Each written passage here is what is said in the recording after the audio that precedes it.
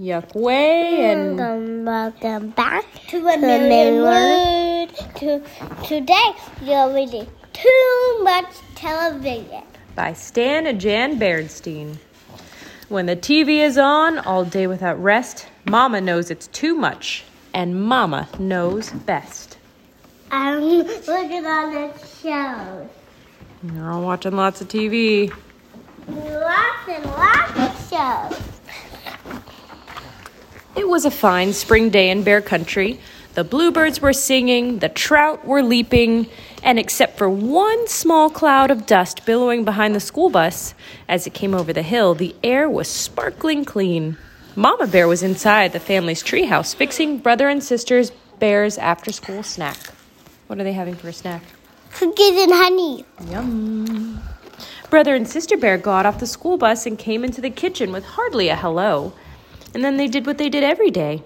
They took their milk and cookies into the living room and switched on the TV. There's no question about it, thought Mama. Those cubs are watching too much TV. Later, when Papa Bear came in from his shop and joined brother and sister, Mama became even more convinced. There's absolutely no question about it. The whole bear family is watching too much TV. But every too much week. Too much. But every too much week. Yeah. She wasn't quite sure how it happened. Maybe it began when the old fuzzy pictured black and white set broke down and they got a new big color set. Or maybe it started when Papa put the big antenna on top of the treehouse and brought in pictures from all over Bear Country. But however it happened, one thing was for sure. The Bear family was spending more and more time watching television and less time with the other things they might be doing instead. The Bear family had always had lively conversations around the dinner table, but not lately. Lately, they just sat around and chewed. The cubs had all kinds of fun playing outdoors, but not anymore. They were too busy watching the Nutty Bears or the Bear Stooges. What is Sister Bear doing here? Flying a kite. How about here? Watering plants. Bird bears jumping rope. I'm doing jump rope with butterflies. Climbing over a log. And now they're just watching TV. This is called a pogo stick. Pogo stick. Mm-hmm. What? Something you can jump on.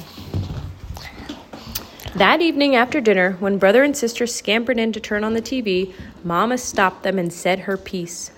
We've been watching all together too much television around here. But Mama, said brother, Nutty Bear is coming on and we'll miss it. And the Bear Stooges, added sister. Well, you'll just have to miss them, said Mama firmly. And furthermore, she added, you may as well get used to the idea because there's not going to be any television around here for a whole week. No TV for a week, said the shocked cubs. But Mama... Never mind the buts, said Papa. Your mother is absolutely right. There's a lot more to life than TV. Like homework, for instance, and fresh air and sunshine and exercise. No TV for a week is an excellent idea. Now, if you'll excuse me, there's a sports show I want to watch. Just a moment, Papa, said Mama. No TV for a week means you too. What? Said Papa. You can't be serious. But Mama was very serious.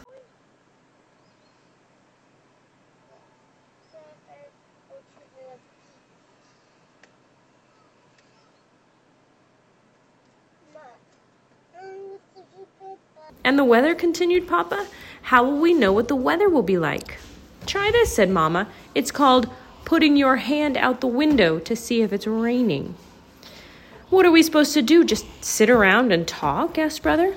That'll be fine for starters, said Mama, settling comfortably into her rocker. But it had been so long since the Bear family sat around and talked that they had sort of forgotten how. It really didn't matter because pretty soon Papa fell asleep and snored so loudly that they wouldn't have heard each other anyways. After school the next day, the cubs looked longingly at the TV, but Mama shooed them out to play. Brother's bike had a tire that needed pumping up, and sister's trike needed a little oil.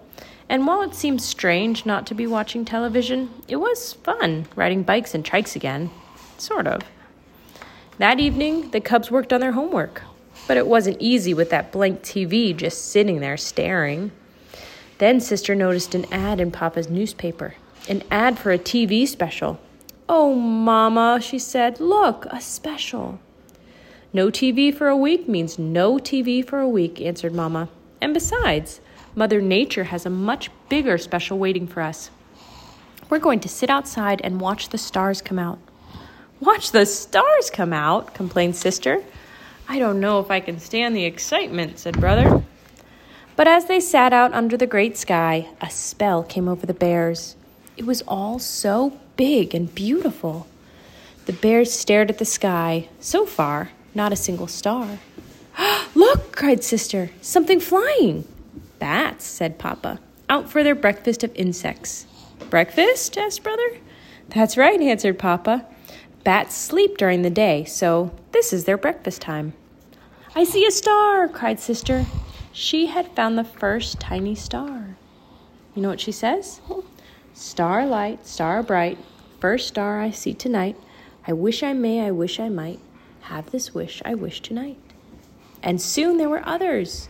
And after a while, the whole sky was full of stars. And it was very special. More special than anything they'd ever seen on TV.